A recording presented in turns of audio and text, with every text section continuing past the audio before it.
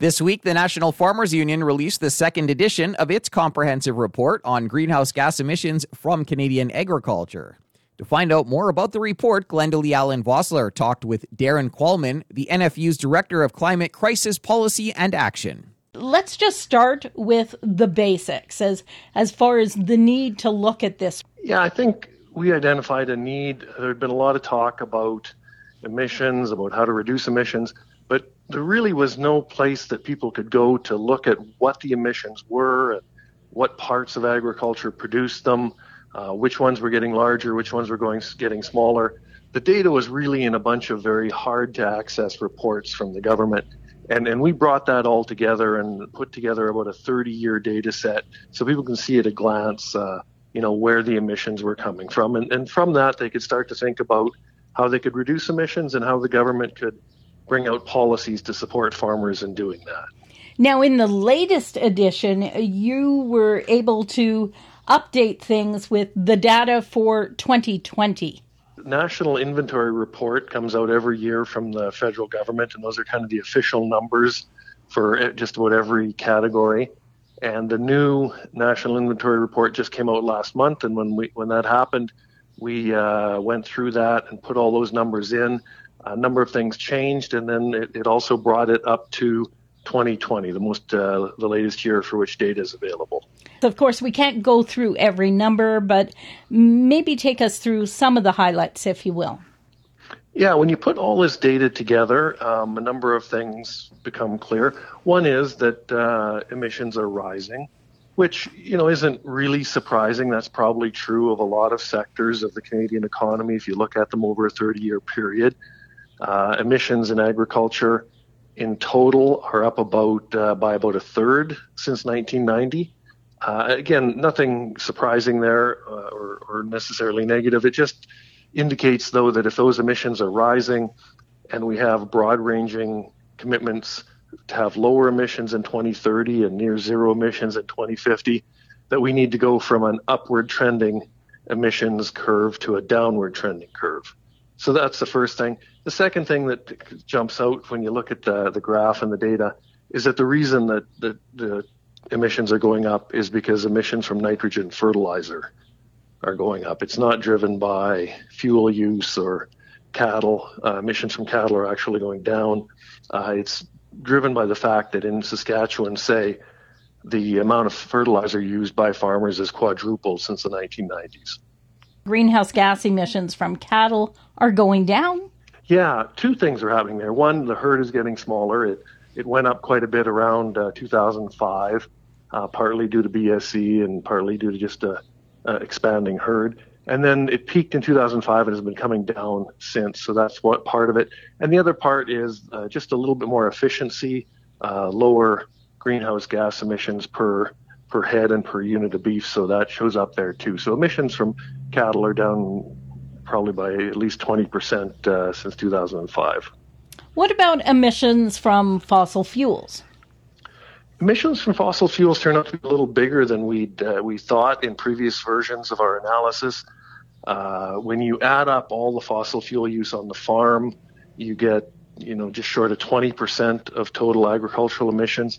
But then if you add in the greenhouse gas emissions from fossil fuel use to make the inputs, phosphorus fertilizer, nitrogen fertilizer is a big one, and farm machinery, you find that fossil fuel use is equal to about a third of total agricultural emissions. So there's no easy way to reduce those just yet. No electric tractors out there. But in the longer term, we're going to have to look for ways to reduce those emissions from fossil fuel use. When we talk about greenhouse gas emissions, we also talk about soil sequestration. Yeah, and that was a big change that Environment and Climate Change Canada made between last year's National Inventory Report and this year. They brought in a new methodology, and that has meant that the estimates for soil carbon sequestration are quite different and quite a bit higher. We were looking at almost 20 million tons of soil carbon sequestration per year on average in recent years. And that's, just to put that in context, that's about a quarter, that equals about a quarter of the emissions. The emissions are about 80 million tons and sequestration is about 20 million tons. But we are making headway with sequestration. Well, we are and we aren't. It went up quite dramatically between 1990 and the mid-2000s, but it's kind of flatlined. It's hard to know because it changes a lot from year to year depending on the size of the crop. But it isn't getting any larger right now, and it almost looks like it could be decreasing a little bit. And that's not wholly unexpected. The capacity of soils to take up carbon there's a maximum there. You can't just keep putting more and more and more in indefinitely. It moves back toward a level where it was before farmers broke the soil and started farming it. So there's a maximum, and as those carbon levels get higher, the rates of sequestration will get slower. Not sure if we're there yet or not, but that is something that's going to happen in the coming years.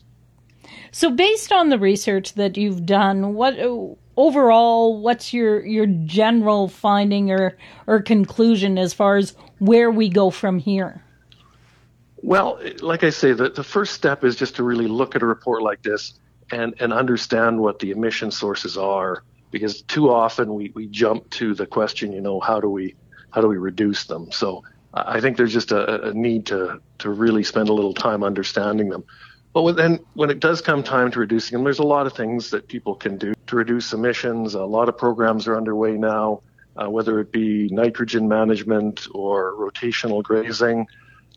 Some farmers are trying to figure out how to use cover crops. In the Western Canadian context, that's a bit challenging. But, the step one is to get the emissions curve to stop rising, and then hopefully to bend it downward, because as we move toward 2030 and 2050, there's going to be intensifying pressure on every part of the Canadian economy to get to a place where their emissions are decreasing. The great thing about the agriculture industry that a lot of people outside of the industry maybe don't realize or recognize is that producers are very dedicated. That's really true, and it's also really at the forefront of our thinking around emissions reduction. Emissions reduction is a very important thing, and it's really, there's going to be a lot of pressure to reduce emissions, but no matter what we do, it has to support farmers' livelihoods, and it has to support net incomes and margins, and certain things are really positive in that sense. So right now, the experts tell us that farmers can reduce fertilizer use through greater efficiency, etc. And that can mean producing the same crop with less fertilizer. And that means better margins and net incomes. And that's doubly true when you look at the fertilizer prices now. So if we cut emissions by using fertilizer more efficiently, we can also increase net incomes at the same time. Darren, if somebody's looking for more information on this report, where can they go? How can they find it? Easy to do. www.nfu.ca, and you'll see a big blue button that says climate change. Just click there and you'll be taken right to the place where this report is, and a number of other reports around solutions, emissions reduction, and all the benefits to farmers. I've been talking with Darren Qualman. Darren is the NFU's Director of Climate Crisis Policy and Action. For Golden West, I'm Glendalee Allen Vossler. Thanks, Glendalee. That's it for the Prairie Ag Wire for today. If you have any questions or opinions to share, send them to us by email, thefarmdesk@goldenwest.ca. On behalf of Glendalee Allen Vossler, I'm Corey Canute. Thanks for listening and have a great afternoon. The Prairie Ag Wire will return next week on the Golden West Farm Network.